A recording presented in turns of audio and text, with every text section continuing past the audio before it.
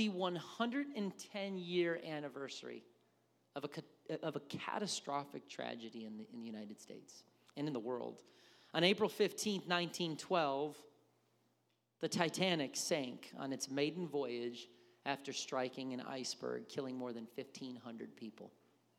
The luxury liner Titanic left Southampton, England on April 10th, 1912, for its first trip across the Atlantic Ocean. The ship was part of the White Star Line. It was the largest and most luxurious ship of its time. It was considered unsinkable, and it was able to withstand flooding to 4 of its 16 watertight compartments. But on the night of April 14th, the ship's crew was warned about ice in the vicinity of its route southeast of Newfoundland, but Captain Edward J. Smith decided not to slow down. Actually, the Titanic ignored 6 different warnings before the collision. On a dark, moonless night, the crew, which had lost its binoculars, was unable to spot an iceberg in its path until it was too late. Desperate attempts to steer the ship around the iceberg failed. At 11:40 p.m., the ship's hull scraped up against the ice, causing 6 of its compartments to take on water. Ironically, had the crew not turned the ship and instead traveled straight into the iceberg, the ship may have been saved, as fewer compartments would have been damaged. At midnight, Captain Smith ordered his crew to prepare the lifeboats, and the Titanic contained only 20 lifeboats, with a combined capacity of 1,178 for the more than 2,200 passengers. This was due to outdated government safety regulations, which required only 16 lifeboats for a boat of Titanic size. The evacuation effort was hampered by several factors. Many passengers didn't initially realize the danger they were in, and they were reluctant to leave a luxurious ship for a rowboat in the middle of the North Atlantic. Additionally, many third-class passengers were unable to reach the lifeboats due to a maze of passages and locked gates below the deck. The first few lifeboats were released. They were not even filled, preventing hundreds of people from being saved. Shortly after 2 a.m., the boat sunk under the water. The stern was raised up into the air. The passengers who remained on board desperately tried to climb onto the stern, or they decided to jump over and swim for a lifeboat. The ship soon broke into 2 sections and sank less than 3 hours after hitting the iceberg. More than 1,500 passengers drowned, most suffering from hypothermia after just minutes in 28-degree water. The 705 survivors were rescued at about 4 a.m. by the liner Carpathia, which had heard the Titanic's distress call. The Titanic was supposed to be unsinkable, indestructible. But a thought hit me. No one and nothing is unsinkable or indestructible. And I want you to turn with me to a story in the Old Testament where an ancient biblical city also felt unsinkable and indestructible. Ezekiel 27, verse 1, it says, "Then this message came to me from the Lord, Son of man, sing a funeral song for Tyre." Tyre is a city. "That mighty gateway to the sea, the trading center of the world. Give Tyre this message from the sovereign Lord. You boasted, O Tyre, my beauty is perfect. You extended your boundaries into the sea. Your builders made your beauty perfect." Verse 33, it says, the merchandise you traded satisfied the desires of many nations. Kings at the end of the earth were enriched by your trade. Now you are a wrecked ship, broken at the bottom of the sea. All your merchandise and crew have gone down with you. Tyre was a very successful city. They were the seaport. They provided the avenue to all of the local nations. And here they are at the bottom of the sea. This afternoon, I should say, still not used to that. My title is Beware of Success. I think we're all aiming to be successful. I don't think if I said, does anybody here not want to be successful today? I don't think a lot of people are like, that's me, man. I'm shooting to be totally unsuccessful. I don't want to make anything of my life. I hope I go down as one of the great failures in the city of Liberty.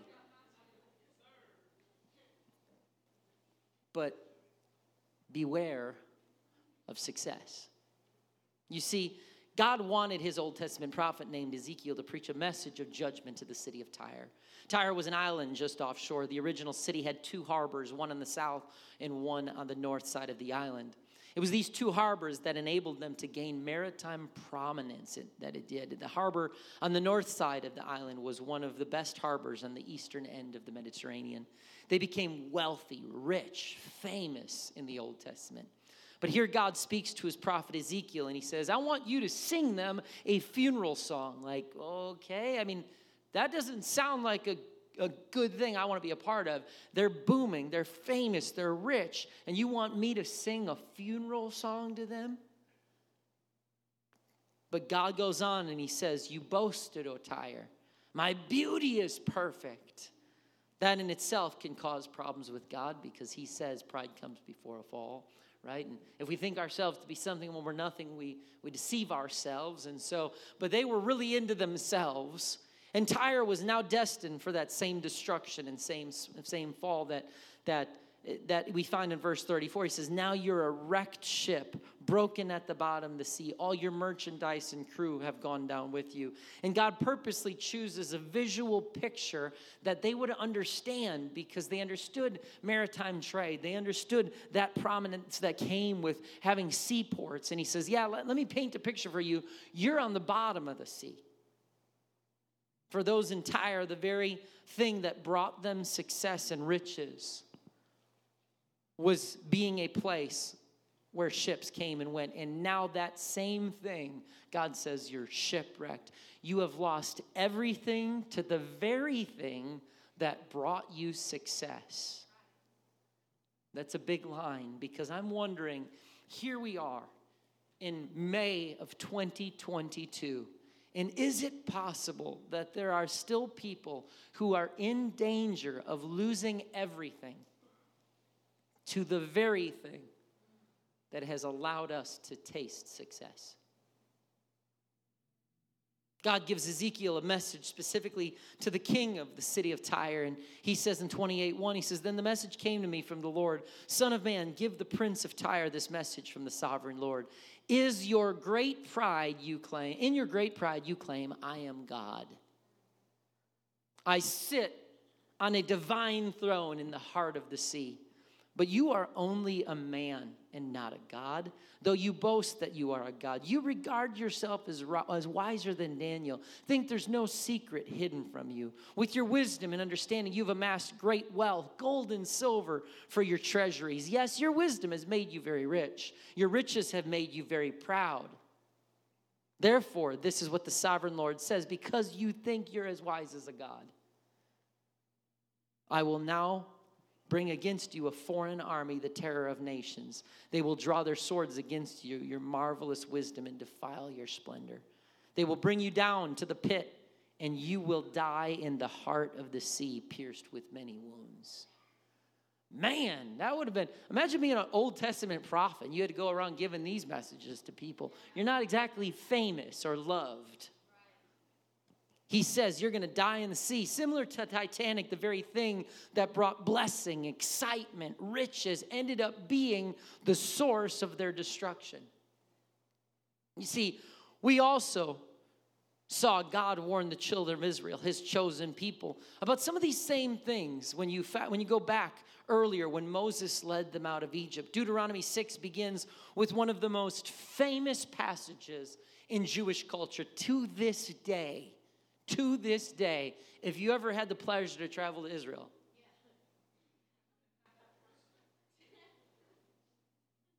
if you're here, we have a lot of new people here.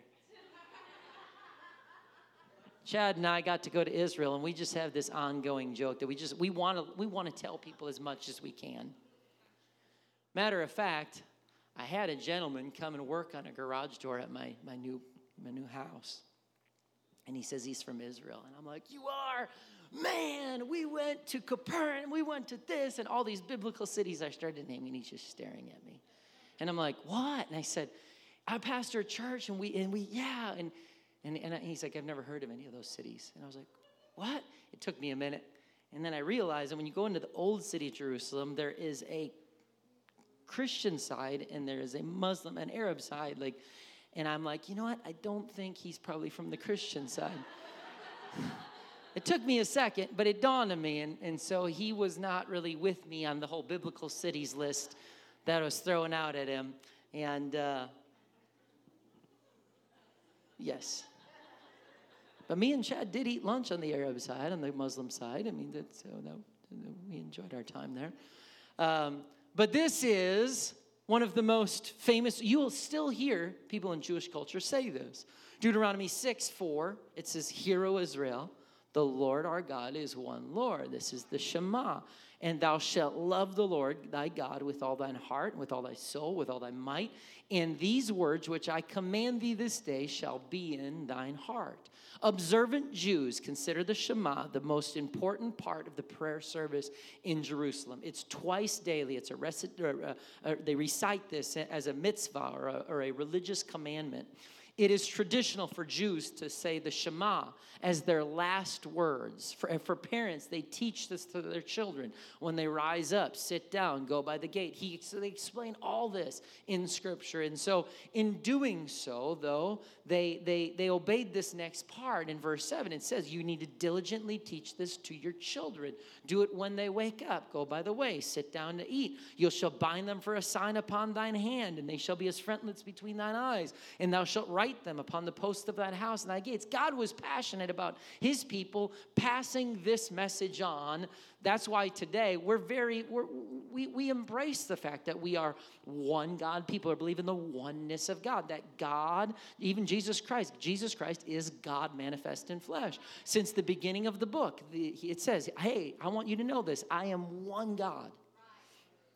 And so they did that. And to this day, that they still do this. They still say the Shema. You hear them and they'll recite it. But here's the thing. They got that down really well and they instilled that in their children. But they forgot to instill the next part of the passage just as passionately. Because you know where it goes from there? Many of us have heard the Shema. We've heard about teaching it diligently to your children. But the very next part, verse 10 says, "And it shall be, when the Lord thy God shall have brought thee into the land, which he sware unto thy fathers, to Abraham, Isaac, and Jacob, to give thee great and goodly cities, which thou buildest not." I'm going to give you some that you don't necessarily deserve. "And houses full of good things, which thou fillest not. Wells digged, which thou diggest not. Vineyards and olives trees that you did not plant.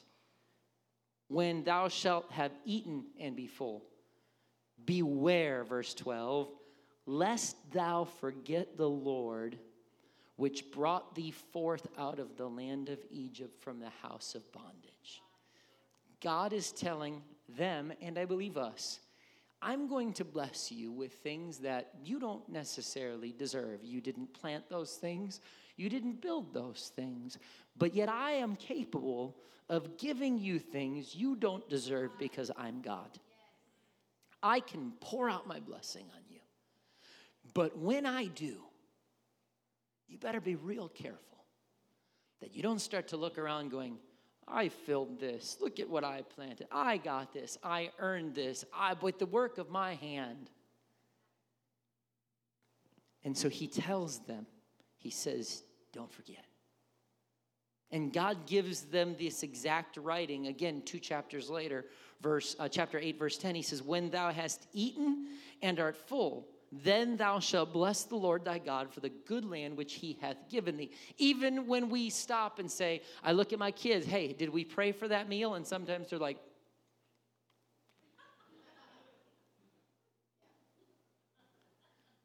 because even stopping to say, Lord, thank you for the meal we're about to eat. Because how many of us, food, for the large majority that are blessed to be sitting here today, food is second nature. Many people I understand there are people that struggle, but many people are not struggling to pay for a meal.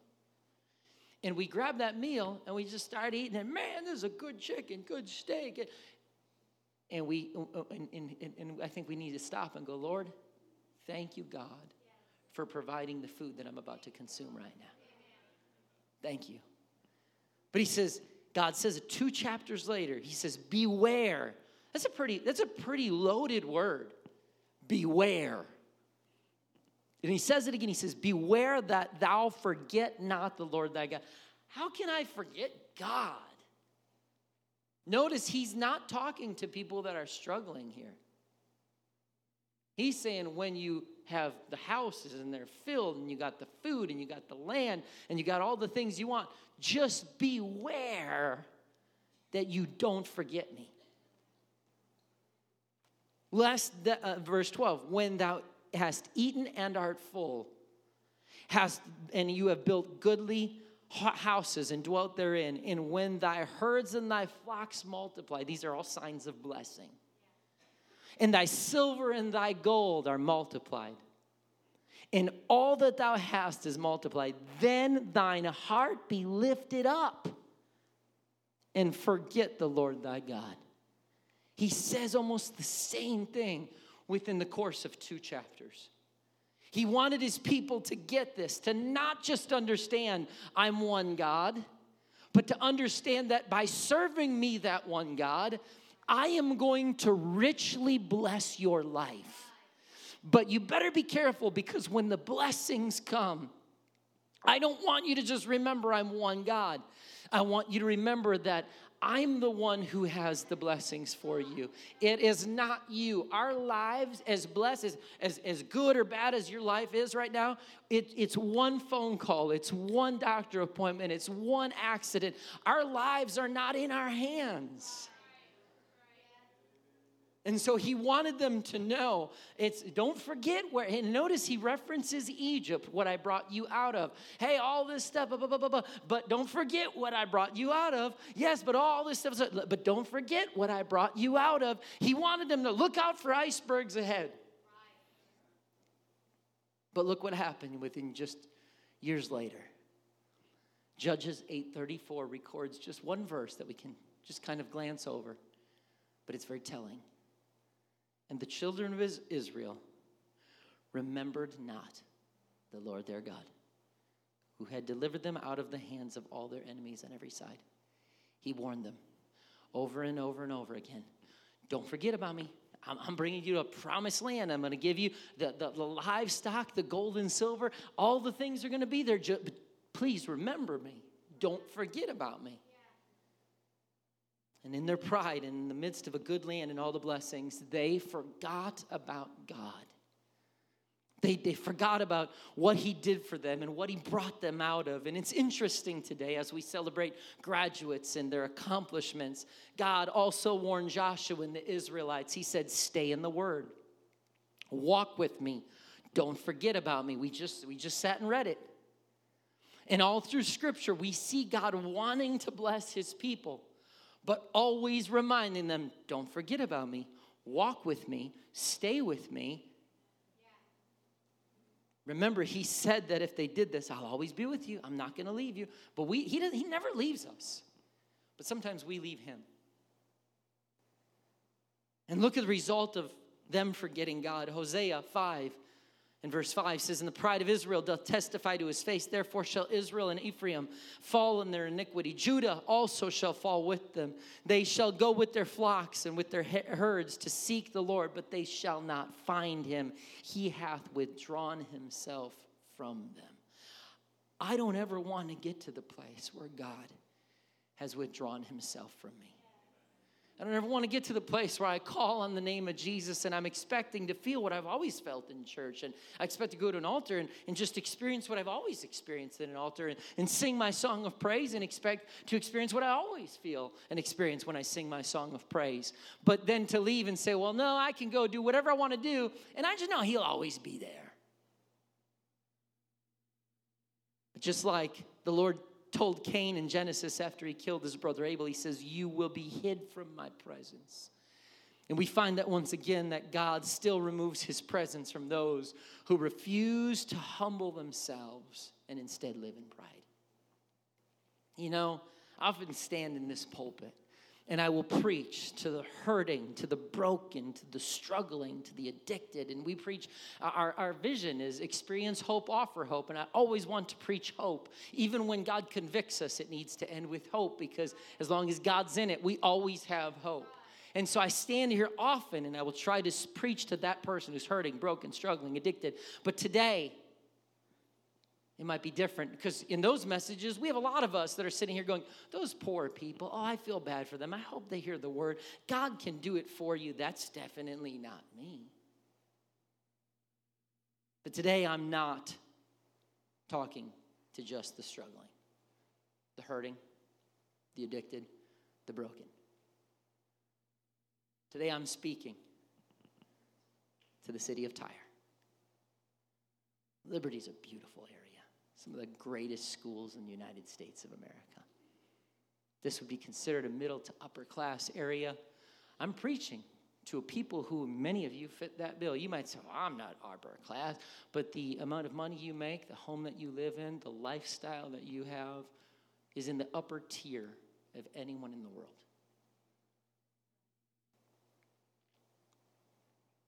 I'm preaching to people who might be sitting here today going, where are you going with this? Who seem to be surrounded with blessing on every side.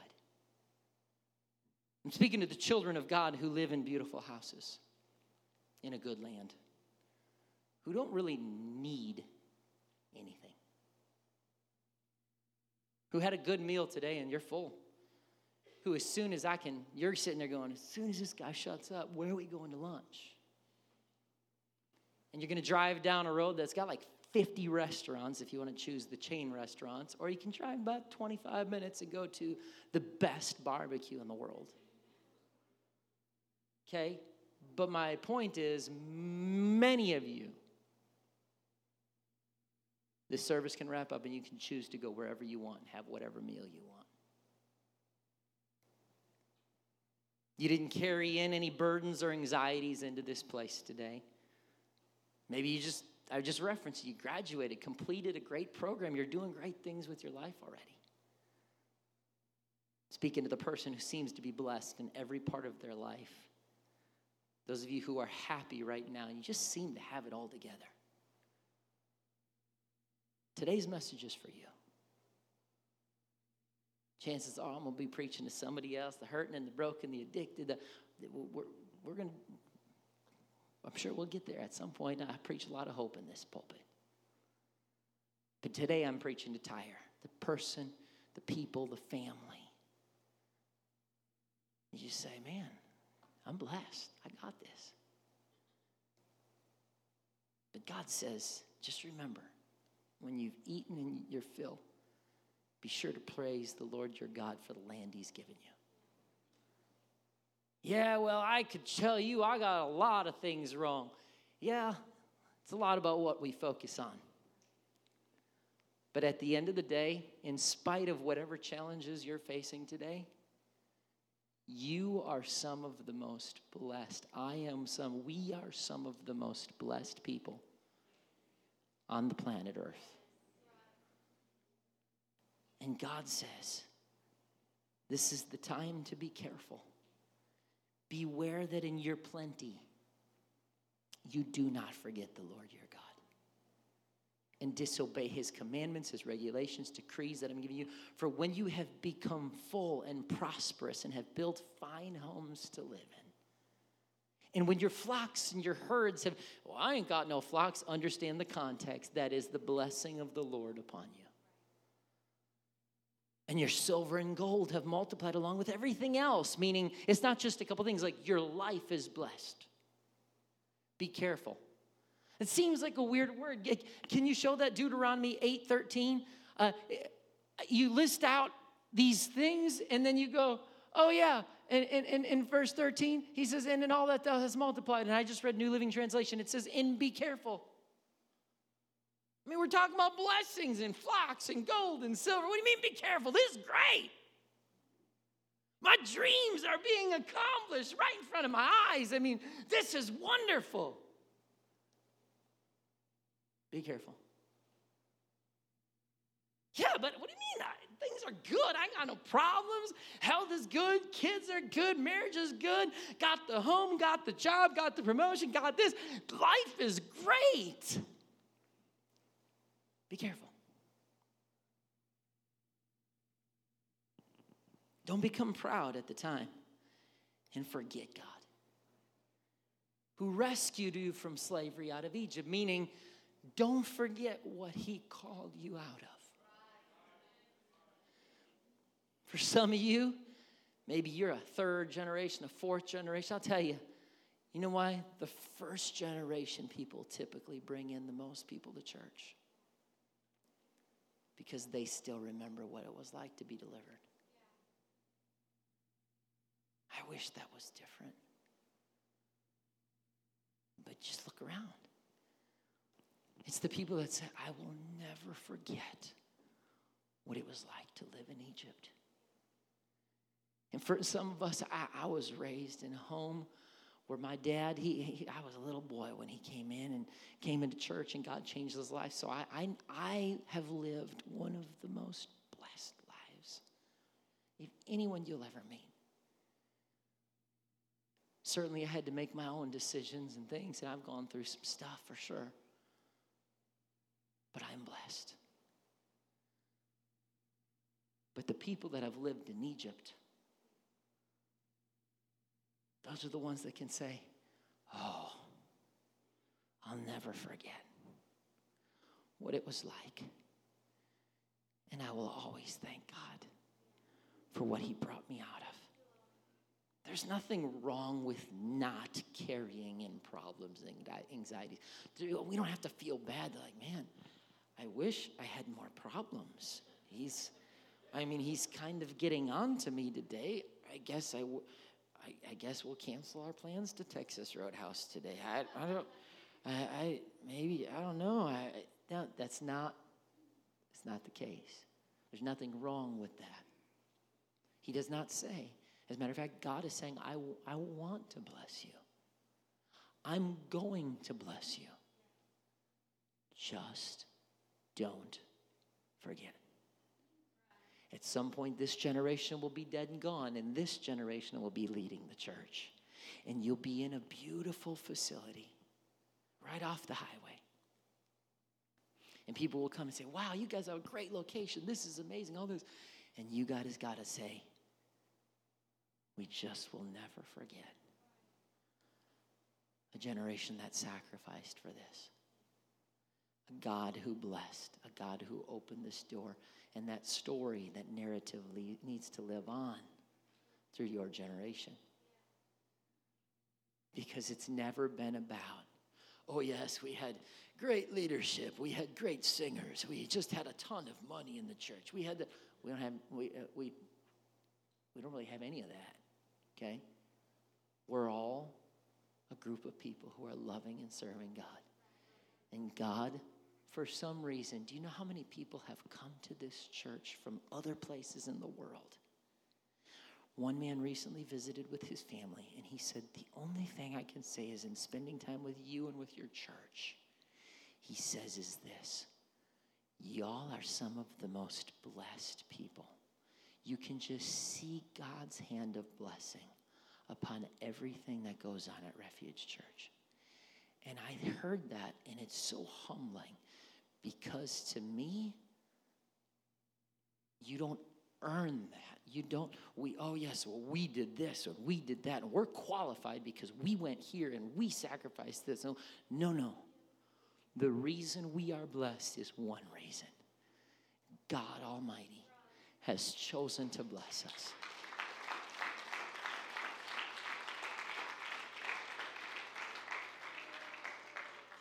And so today, just remember this warning from God. Beware of success. Success is not bad. It's not against the will of God. Just beware. Look out for the icebergs in your life that you think, oh, I'm unsinkable. Ain't nothing going to take me down. I'm indestructible. Don't get so happy with who you are and all you've worked for and where you live that you forget what God called you out of, delivered you from, or kept you from. My dad came into church when I was like 5, 6 years old, out of a drug and alcohol lifestyle, carried mug shots from being arrested. Statistics would show if he doesn't bring the family in, I'm going to be carrying around mug shots, or maybe not. I will be taking mug shots over and over again. And I know we chuckle about that, but no, that's the life that we live. And so for me, it's not just, well, yes, you've lived a very privileged life, which, believe you me, you can talk to my mom. She still has her own cleaning business.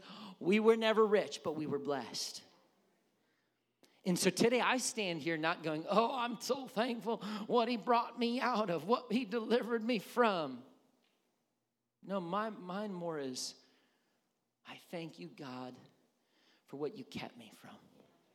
I thank you, God, that I can stand in an apostolic church as a pastor and say, I have never in my life ever, not one time, been drunk. Not a single time in my life. I have never been drunk.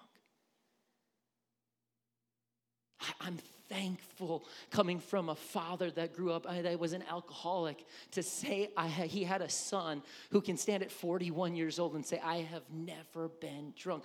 That is quite a change in the household. That's quite a shift in direction. But so I stand here and say, God, thank you for what you kept me from. So what am I saying? Tyre, you're blessed. But you know, Tyre, their story was they weren't destined for that. If Tyre would have said, no, I am done. I am repenting. I am finished. I am turning my direction. God would have honored them. Just beware, church. A promotion, hear me. A promotion is always harder on your character than a demotion. You might disagree with that. That's fine. But a promotion's always harder on your character than a demotion. Because success is seductive. The level of battle always rises to the level of promotion. That's why I have seen, even in the kingdom of God, some men and women who have been elevated very fast. The scripture says, lay hands on no man suddenly. That does not mean like run up to the altar and scare them. You know, like you walk up and you're like, boo! And they're like, oh, I just broke scripture. That's not what that's talking about. That means that don't elevate someone so fast that's young in faith, because there are some things that need to be developed. And so you don't want to, that the laying on of hands was an impartation in ministry. And I don't want to do that too quickly, because there has to be some things that develop, lest someone gets elevated and they go, That's why I've heard people say, yes, I preached a crusade and I had thousands get the Holy Ghost. I had this many people healed. Hold it. You're a conduit. He's the one that did that. And when people talk like that, they will never stand in this pulpit and preach, because I will never bring someone into this pulpit that starts talking about what they did and I did this. You did nothing except for God used you.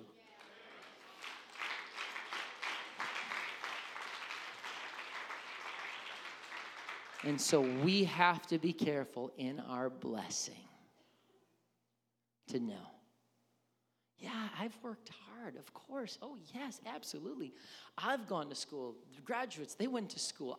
Education's wonderful. Don't take me wrong and say, I'm quitting school, I'm quitting work, and I'm going to let God bless me. You just took that way out of context.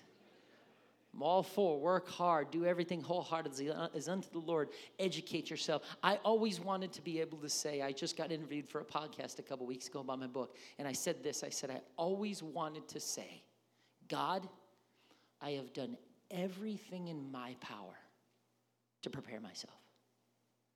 And now you have to open the doors and do the rest. I never wanted God to be desiring to use me, but I haven't equipped myself for that next phase.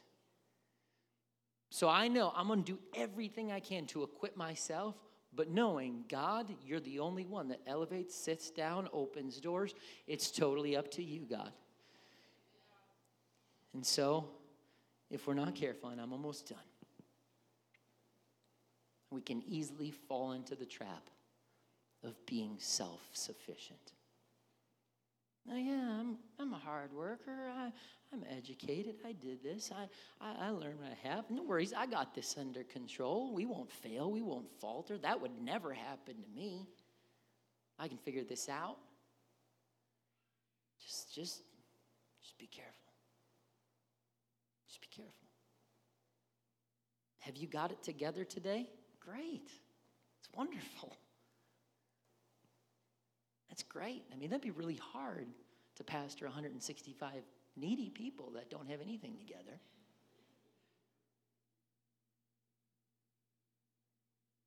You're happy, you're content. Things are great, things are wonderful. Praise God. I just hope that I'll serve him just as hard if I lose everything tomorrow. And I pray it won't take that for him to get my attention. Just don't ever get so content and happy with your blessings, your house, your food, your money, that you forget that it is God who has blessed you and provided for you. It is God who has called you out of a land of sin. He has promised land for you. You see, in the Bible says this, in our weakness, he is strong. And some of us have believed the lie so long that we can never be weak, must always be strong. Well, if we never realize we're weak, he may never get to show his strength. There's nothing wrong with saying, God, man, I'm feeling weak right now. I'm weak in myself. I don't have the answers here. I'm not sure what to do. I desperately need the King of Kings and the Lord of Lords to step into my situation right now. God, you're the strength. You bring strength that I told people when I started pastoring, I used to say, God, give me wisdom beyond my years. And then I went into counseling sessions and situations where I realized, and I would call elders, and they'd be like, oh, I've been pastoring 45 years, never dealt with nothing like that. And I'm like, great. I'm 28 years old here. I'm like, God, did you make a mistake? You do know you called a 28-year-old to pastor. I don't have the answers to this stuff. And I realized I changed my prayer and started praying, God, give me wisdom when I step into situations like this. Give me wisdom beyond my humanity. Because I could say beyond my years, but there's certain things that you're going to deal with that you can talk to somebody 93 years old that's lived a full life and been in ministry their whole life, and they don't even have an answer for certain things. And so I know that when someone says, Pastor, can I talk to you? Can I meet with you? They are looking not just to bounce something off me, typically. They're saying, I want to hear from God for my life. And I wish that every time I walked into a room, I was like, I know what this is about. It's about this, this, this, and this is what you need to do. That'd be awesome. There's times that I walk in and someone will be talking in the middle of their statement. In my head, I'm going, Lord, I don't have a clue what to say right now. But God, I've got to hear from you for this person right now. And I'm telling you, I can't tell you, my wife and I could tell you stories where all of a sudden the presence and the power of God starts to come into that room, because some of the most powerful counseling sessions I've ever been a part of is not when I pulled back to this class that I took in my master's program and this book that I was reading, and even though I did equip myself for these moments. But the most powerful moments is when I'm standing there and my knees are knocking together because somebody has such a situation that is so big and so desperate and so destitute and so scary. And I'm going, I don't even know what to tell them. Lord, God, help me. And right in the middle of that counseling session, all of a sudden, God gives me a thought. And I start to speak that thought with the authority and power of God. And people start to cry, and I start to cry because we feel the presence and power of God. And we start to pray in an office, and God starts to do things in an office not because, man, I'm a great counselor. I'm very educated. I have a lot of experience. No, it was because I realized in that moment I have no answers for this person, but you are the God of their situation. And if you will begin to speak to me right now, you can begin to use this vessel who is simply a conduit for you to reach into this life. It is not about me, and it never has been about me. But if I will sit there and give you a vessel that is willing to hear your voice and speak the things you say with love and compassion, that God, you can begin to do something for this person right now. Church, it's okay to have both God and blessing today. The key is this: which one do you want more? What do you want more? God or blessing? The rich young ruler walked away sad because he said, go and sell all you have and give it to the poor and come and follow me. He could not do it because he loved the lavish lifestyle and the blessing more than God. The beauty is when you serve God with all you have, you're going to be blessed. It might not be blessed all exactly how you think on this life. But I'm also not going to say the old mentality of, well, if you serve God, you got to be poor. That's not what I read in Scripture. But what I read is that men and women of God that say, no matter where you take me, no matter how blessed I am, I'm going to choose to be blessed. I'm going to choose to be content. I'm going to choose to elevate you in my life in all things, in all situations. And when promotion comes, and when the call comes, when the raise comes, when the house comes and the blessings come, I want to always step back and not just say, hear, O Israel, the Lord our God is one, and teach it to my children. But I want my kids to know that, listen, don't ever forget that God's the one that gave us this vehicle. God's the one that washed away our sins. God's the one that gave us our house. God's the one that gave us this church. God's the one that built that building. God's the one that filled people with His Spirit. God's the one that used your ministry to fill someone with the Spirit to provide healing. Just don't forget that it's God. Would you stand to your feet, church?